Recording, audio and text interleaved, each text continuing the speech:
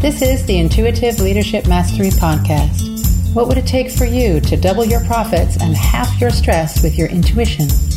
Learn how with your host, Michael Light.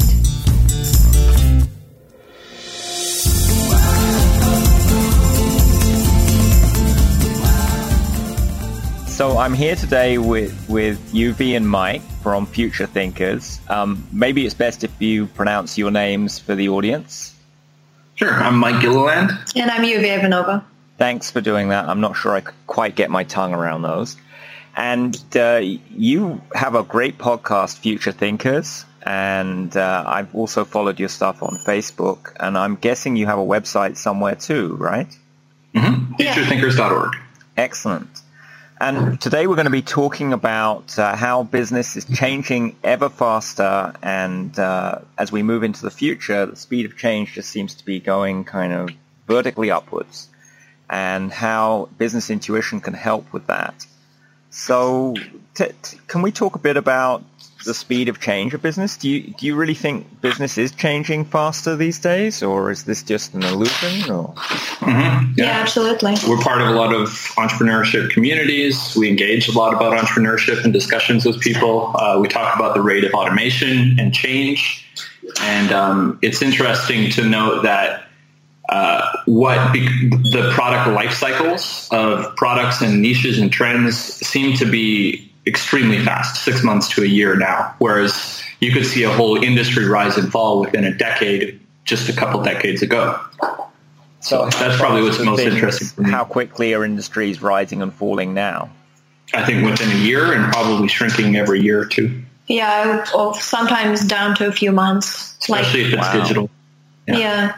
So that means within a few, 3 to 6 months, a whole industry could arise, be successful, and then fall.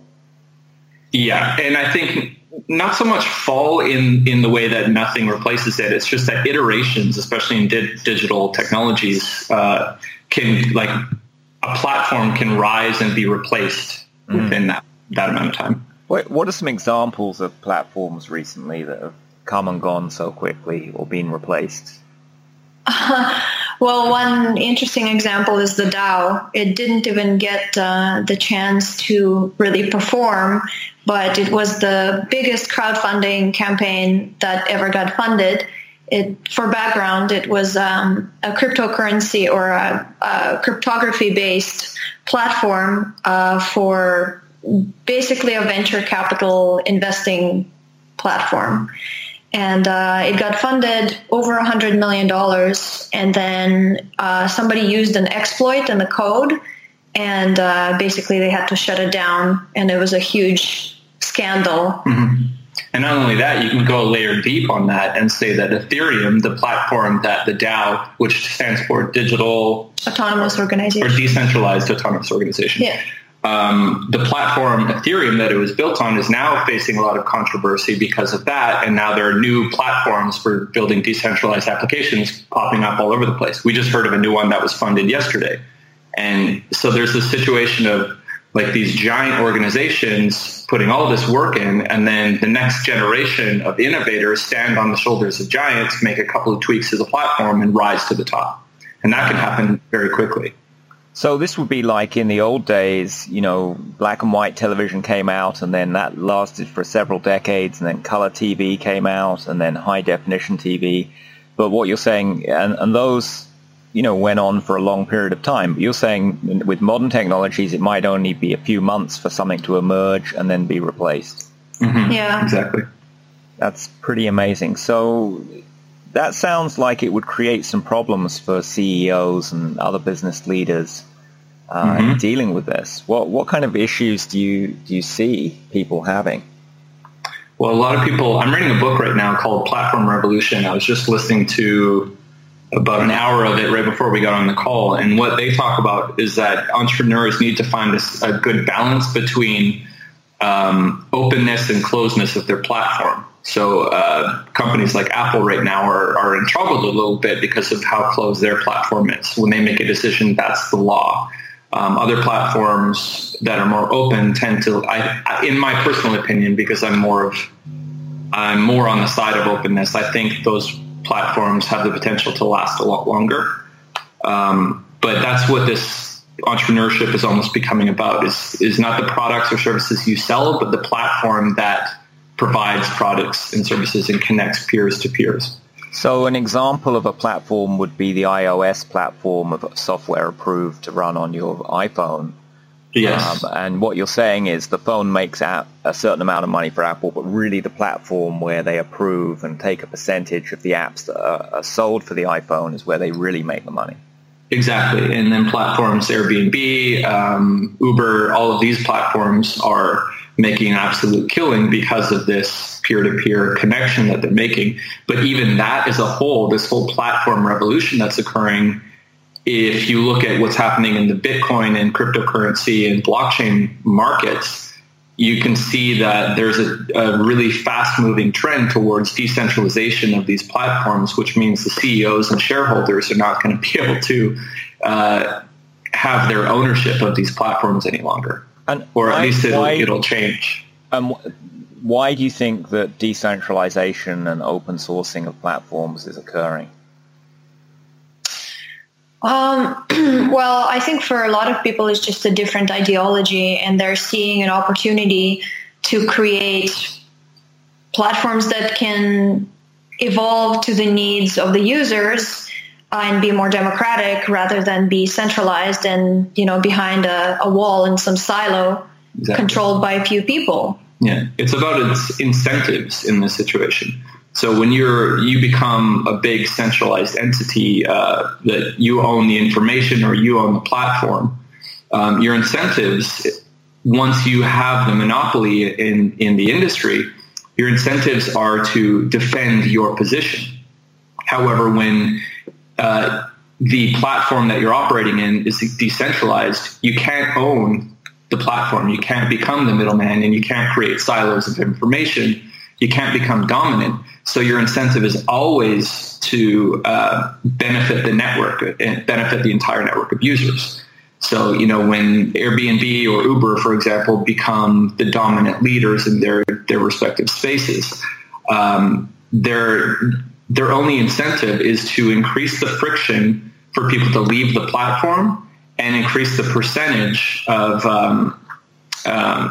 the revenue that they take from each transaction. So it's the only way that they really add value for their own shareholders is by doing that. They no longer have to innovate and improve the experience of the user. And that's kind of what's happening with Apple right now. A lot of people are noticing that the quality of the products is going down. And, the last iPhone release was a joke and it didn't have a headphone jack. And they're not innovating. They're just doing ridiculous stuff for show. Increase profit. Yeah. And that kind of stuff would not happen in a truly democratic organization that was owned by the customers.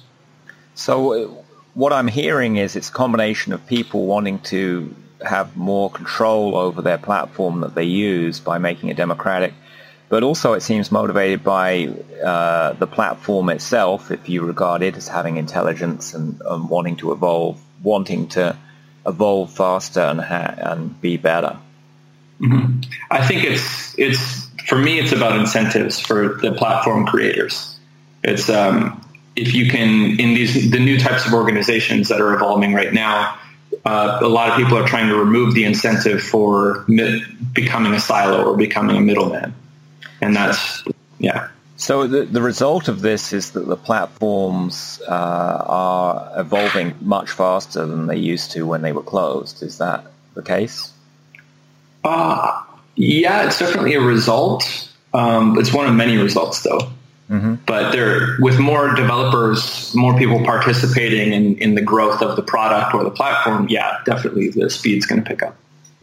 And is this just applied to technology, or are there platforms in other areas of business? I think it's primarily applied to technology because technology has the ability to evolve much quicker than other things. Especially digital technology, mm-hmm. because it has, according to Moore's law, its price performance is improving and doubling every, I don't know how many months now. 6 months or something, but there's a wall at the end of that, though. Yeah, and with quantum computing now, they might be able to overcome that. But in terms of physical technology, it's definitely evolving slower.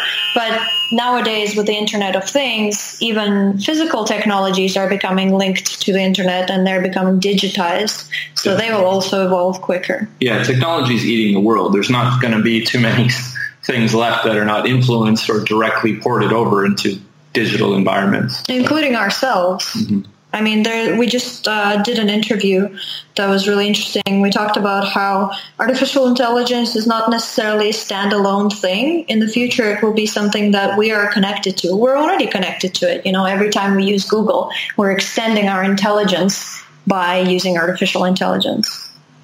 Right. So this can affect all kinds of social interactions and forms of organization. So... and what I'm thinking is, yes, the technology's in there, and also, with what the DAO was trying to achieve was to automate, how companies are run and their contracts and things like that, and speed up that aspect of business. Yeah. So with the whole speed up of how things are changing, they're changing, life cycles have got a lot shorter, change is happening faster. Where does that leave people who want to lead a business? I'm a little pessimistic for CEOs, but I'm optimistic for society. And as an entrepreneur myself, I can definitely see a lot of opportunities still left in platforms, and I can see huge opportunities with crypto markets and blockchain technologies. But I'm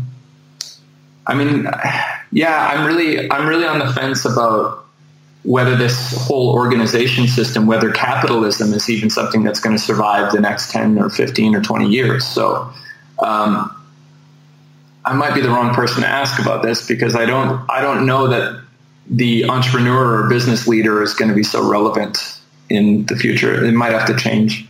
I think it's possible that entrepreneurs will have to be replaced by visionaries and inventors. You give birth to an idea, or you inspire people to work on something together, and then you put it out into the world, and in a decentralized network, you don't really own it after that anymore. Yeah. So it's almost like but then there's things that can happen out of that are very positive. So I'm very optimistic on a social sense, and in that way, I think things like basic income will really change how people view entrepreneurship and how commerce is participated in. But blockchain would be a way to implement a basic income, which I think is pretty interesting. So all of a sudden, if people are taken care of and they can, focus on what they want to do, on their projects, their innovations, without the worry of paying rent or buying food, they may be a lot more willing to create these platforms and applications that solve big problems in the world, but then they don't have an ownership of that. They have no more ownership than anyone who would donate money to create the application. So essentially, they'd be donating the project. So you're seeing the end of business as we know it? Is that what you're saying? Business in the form that it's in, I see the end of capitalism. I don't see the end of innovation and entrepreneurship. Yeah, I think we might just change the way that we look at it, because right now we're living in a centralized society. So it's, put your wall around it, intellectual property, you control and command. Whereas if we're living in a decentralized society, it might be more about creating and inspiring. So do you think whatever format this takes, whether it's capitalist or business or a cooperative society, is the pace of change going to slow down? Will the number of decisions people have to make decrease in the future?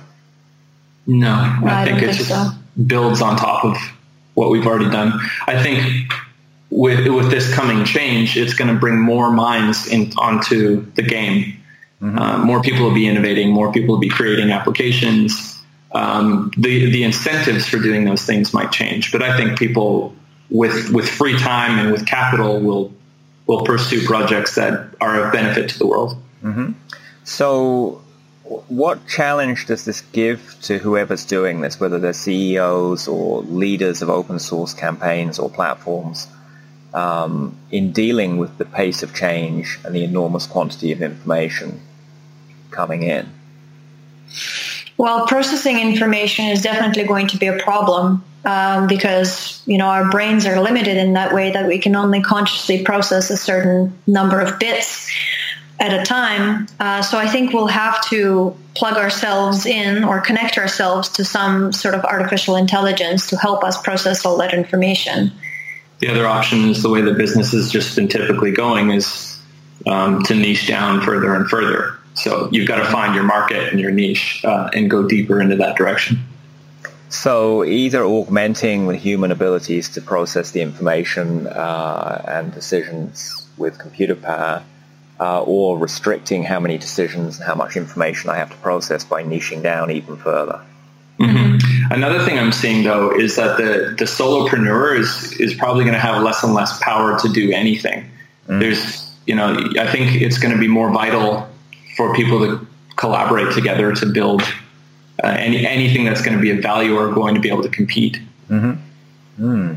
So where does use of the business intuition fit into working with all this pace of change? Well, again, it comes back to incentives. I think if people are not so focused on themselves and the benefit of their own project or their shareholders. Sorry, repeat your question again. So traditionally in business, people analyze things logically. They think through step by step. Okay, there's this change. Here's what I'm going to do to my business because of this technology change. Maybe they have, documents or spreadsheets, but it's all thought out logically. And what I'm suggesting is that there's just too much change and too much information to deal with to be able to do that all the time. And coming to decisions intuitively is a way to cut through that. Right. I remember. So I was saying people's incentives change for innovation. So they're going to be focused more on, I think, benefiting society. Like if you think of Maslow's pyramid of needs, when the basic levels of needs are taken care of, food, shelter, clothing, you start to move up the chain just naturally into more altruistic, externally focused, societally focused motivations. So I think intuition plays a role into that, in that we're not, like, the individualistic way that we operate now is against our evolved nature as, primates that exist in a society, and we're social creatures. And I think this whole nearly psychopathic, individualistic behavior that we have is against the grain of what we naturally do. And by taking away the incentives to participate in that system, we'll probably naturally play into our intuitions, and the intuitions will be a benefit to society. And in terms of what you're saying with having too much information, I definitely think that we underutilize our subconscious mind, especially, and it does have to do with incentives because we're trying to please the shareholders or we're trying to make the most money possible. But a lot of the time we make much better decisions when we're not focused on those things, and we kind of just, how would I say it without sounding too woo? You can sound woo-woo, that's okay. I guess listen to your higher self. That's how I would describe it, because sometimes we just have these aha moments when we're relaxed and when we're not trying to be scheming and calculating, and we just get these ideas that are larger than life. And if we follow those ideas, we can make really beautiful things happen. I'm just wondering, I think that's true. And also I think it's possible to separate the ego, scheming, calculating from the mode of thought used to express that, whether it's rational mind or intuitive mind. Mm-hmm. I can use my intuitive mind to serve my ego if my ego has some calculating business goal, or I can have it serve my higher self's goal for improving, the world, or I can have my rational mind serve my higher self's goal. So I sort of see those as independent dimensions in this. which is kind of interesting. I see this as a thing that helps now. I mean, a typical situation that all business people have is hiring, where they're overwhelmed with choices and information. It's very hard to make the perfect hiring choice because you don't have full information at the time you're doing the interviewing and selection. So I find that's a good example of use of intuition together with rational selection. Mm-hmm. Yeah, when you talked about the ego, you reminded me of a good point. I think people think they're in a lot more control of what they do and what they think on a daily basis. But ask anyone who walks to work, like what they saw along the walk there, and most people are absorbed in some sort of past or future event and feel like they've teleported from home to work. So I think there's tons of examples. Yeah, I think there's tons of examples of behavior that you can uncover that is completely unconscious. I mean, you're not making this is kind of a dumb thing to say, actually. So, you're not operating your body. Your body is pretty much autonomous. Mm-hmm. So you're not operating your organs or anything. Maybe that's true for many people's businesses. They're not really operating their business. It's kind of autonomous. Yeah. So I think admitting that we're not fully conscious of every minute of our day and that we're still operating functionally, mm-hmm. and then practicing with whatever kind of subconscious or intuition you might have, that might actually serve you a lot better. It certainly has for me, because my upbringing and the way I've always operated in business has been very cerebral, very forceful, very logical. And when I stepped away from that a little bit to just kind of go with the flow a little more and let my intuition guide me, I've made way better decisions. Things have happened way quicker. That's great. I seem to attract the kind of people I'm looking for. Can you give some examples of better decisions or better experiences that you've had since doing that? Well, definitely, maybe that's a little hard to uncover. Definitely, I've been able to communicate the vision a lot more when I've just followed what's in my heart more than what the logical plan is. I think generally just maybe it's part of the woo side of things, or maybe it's part of synchronicity. We've talked about these things a lot in our podcast, but I think just not worrying about things and letting things happen the way they will. I mean, that's easy to say, but it's very difficult to turn off the worry. But if you can figure out a way to do that and operate just comfortably in any situation, I think you make far better decisions. I mean, that's why they do training like that in the Army and for paramedics and that sort of thing. You need to be able to operate calmly without getting emotionally overwhelmed. Mm-hmm. So that in itself, I think, plays a big role. But I think there's also some sort of, higher level quantum probability fluctuation, quantum field thing that might be happening where you're actually able to be in the right place at the right time a lot more when you're in that sort of calm, open state. So you're saying a lot of the training that happens for doctors, surgeons, people, military, is so that they are able to function in a chaotic situation and stay in that flow state. Yes. Yeah, exactly. Happens. And then it sounds like the same thing will be true for business people in the future. Uh-huh.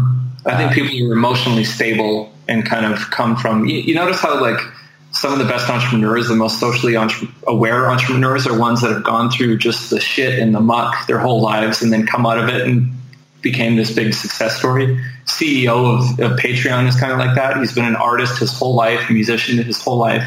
And then one day he built this platform that solved exactly his own problem because he was immersed in it his whole life. So I think that sort of immersion in whatever situation, where you actually need to perform, having a lot of practice over time is probably the most beneficial thing. Mm-hmm. Is there any other way to get intuition other than years of practice? I think for me, it's about listening to the right part of myself. Because, for example, if I'm just worrying about money or worrying about some sort of outcomes, I'm overly attached to outcomes, then I make terrible decisions. But if there's always that other part of me that if I listen to it, it often solves the problem in a very unexpected way. Mm-hmm. And makes for an me, inspired leap in solving the problem. Exactly. Like, we were talking to a friend recently, and he gave a really great analogy, which is, I can't remember from which teacher, but it's the idea that when we're using our rational mind, we can only see a few feet ahead of ourselves. And if we pick a destination and then try to go there, it might be really, really hard because everybody else is also choosing the same destination and trying to go there, and it's very crowded. But if we use our intuitive mind or higher self or whatever you want to call it, then you're like on top of a mountain and you see for miles around you, and you might see, oh, actually, that's not even where I want to go. I want to go over there. And you can make that leap very easily. And for me, one thing that's really helped with understanding kind of which part of me is talking is meditation. Yeah, I was going to ask you, how did you manage to turn this on? So meditation. Yeah, for me it happens like in the span of 5 minutes of meditation, because I think because I've got the practice to get into that state very quickly, where I can turn off thought and sustain that for at least 5 minutes.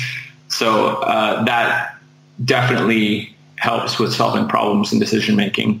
Now, I'm going to imagine for some people listening, the idea of turning off thought is somewhat frightening. You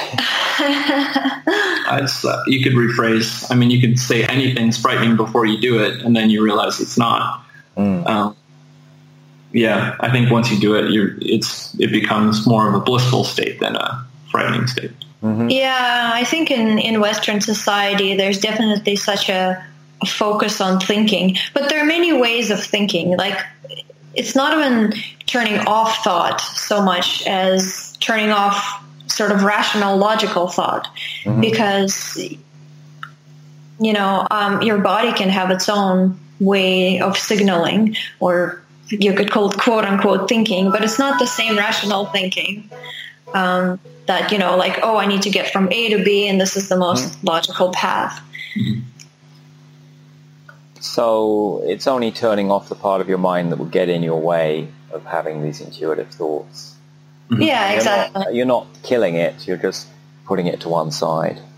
Yeah, but then you got to wonder, like, what is that? If you're turning off the logical, intuitive, self-talking monkey mind, whatever you want to call it, then who are you if you're not those thoughts? And that's sort of, that we could go down a rabbit hole for a long time in that discussion, but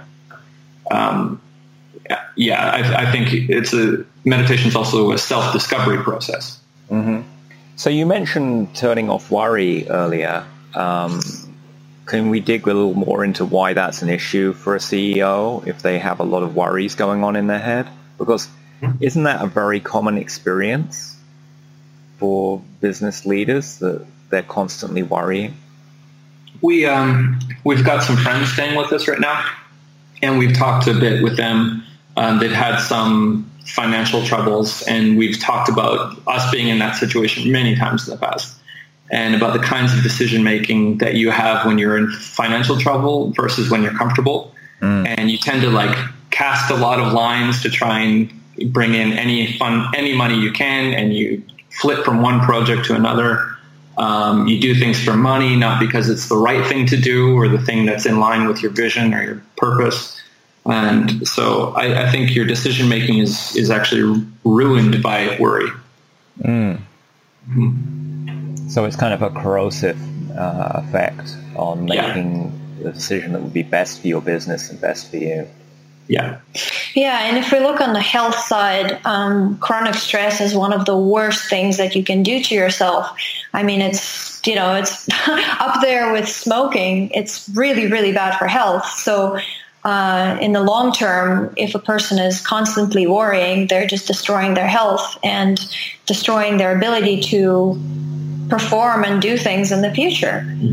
Do you imagine that in the future airlines will ban worrying on flights and there will be special worrying rooms at the airport for people that have to get their worrying session in? Well, in a society where people are not so worried all the time, other people being worried is nothing to worry about. So like anyone can go be worried and do their thing. You're not worried about it.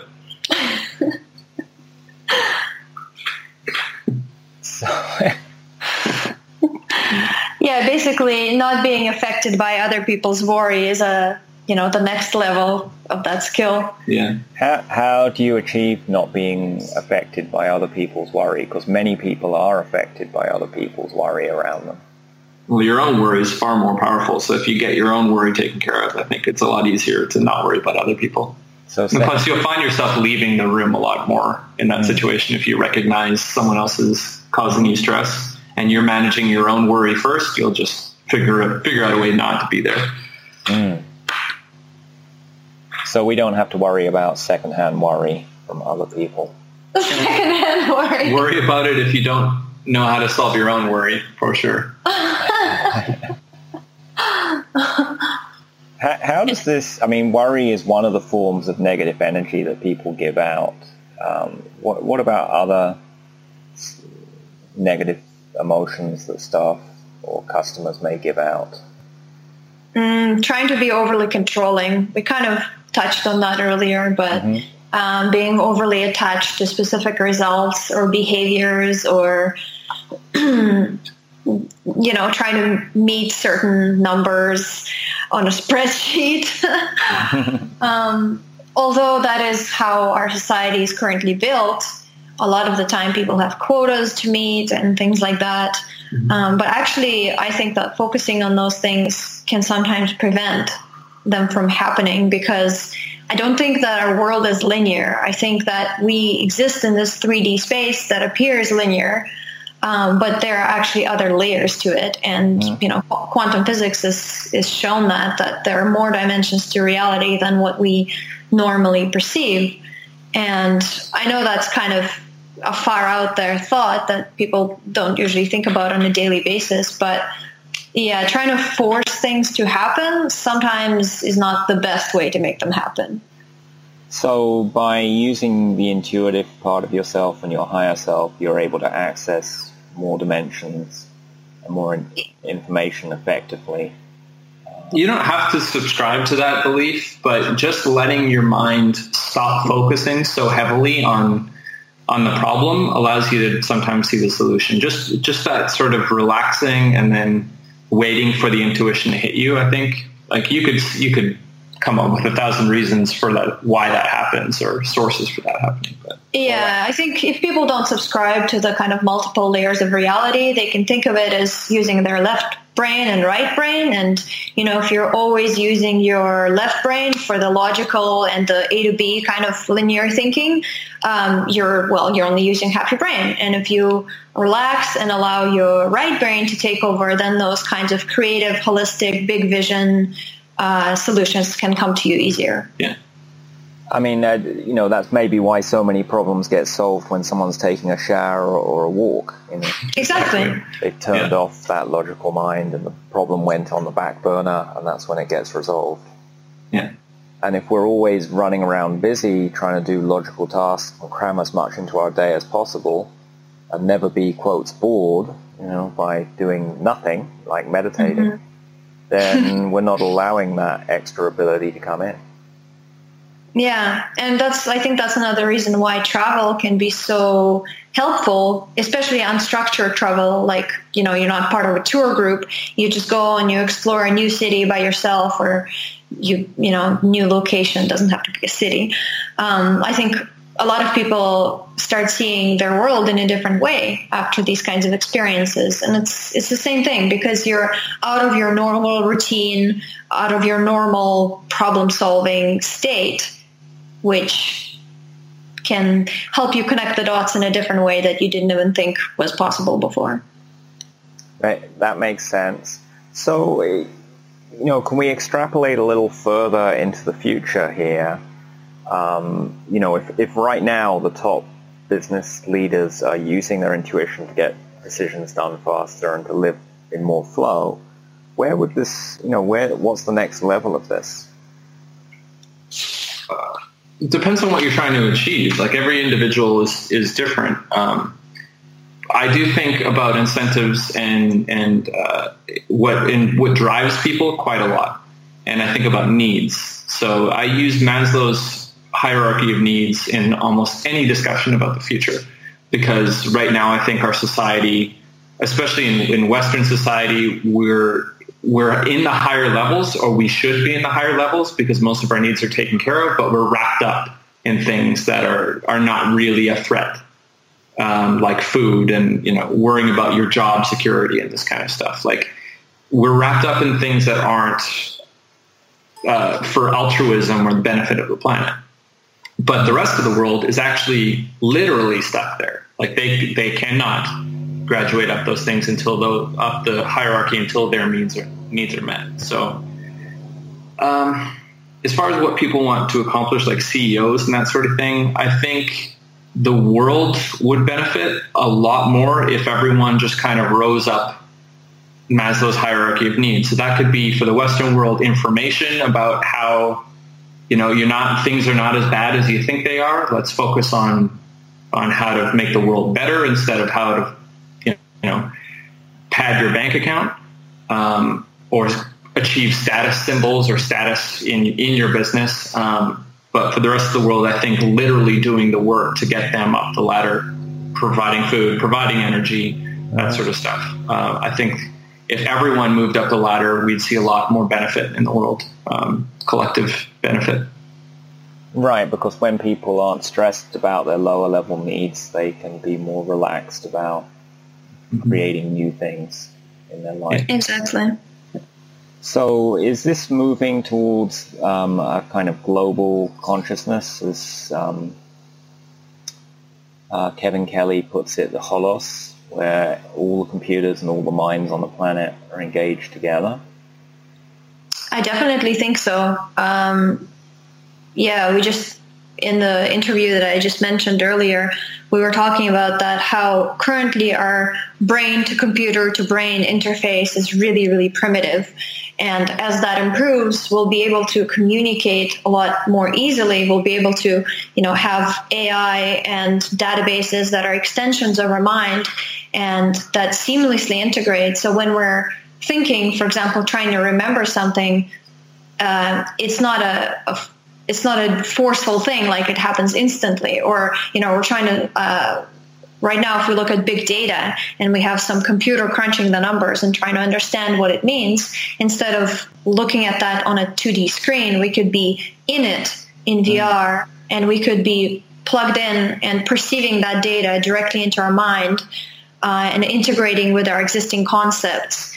So, I think that brain-to-brain and brain-to-computer interfaces, as they get better, we will kind of reach this almost hive mind. I don't think it'll be uniform. I don't think it'll be like the Borg, like we are assimilated, we are one. But I think we will be a lot more connected, and it will definitely be a new level of consciousness. Well, it sounds a very exciting future that we're heading towards. Yeah, it's a lot of turmoil, but I'm very excited. Great. So it's been great talking with you, Evie and Mike. And my name is Michael Smith with the Intuitive Business Growth book. And tell our listeners again where they can catch up with you. They can find us at futurethinkers.org. And that's where our podcast lives. And that's where some of our new projects live. I think by the time this will be released, it will probably be further along. We're actually in the early stages of building a new type of startup accelerator and incubator in Bulgaria, which will focus on decentralized technologies and VR and some of these futuristic ideas. So that will make Bulgaria more than the next Chiang Mai. It will be beyond that. Hopefully. Well, someone said that the mecca of blockchain is... I like the sound of that. Yeah. Well, it's been great talking with you. Thanks so much for all your interesting ideas and questions. Thanks for inviting us.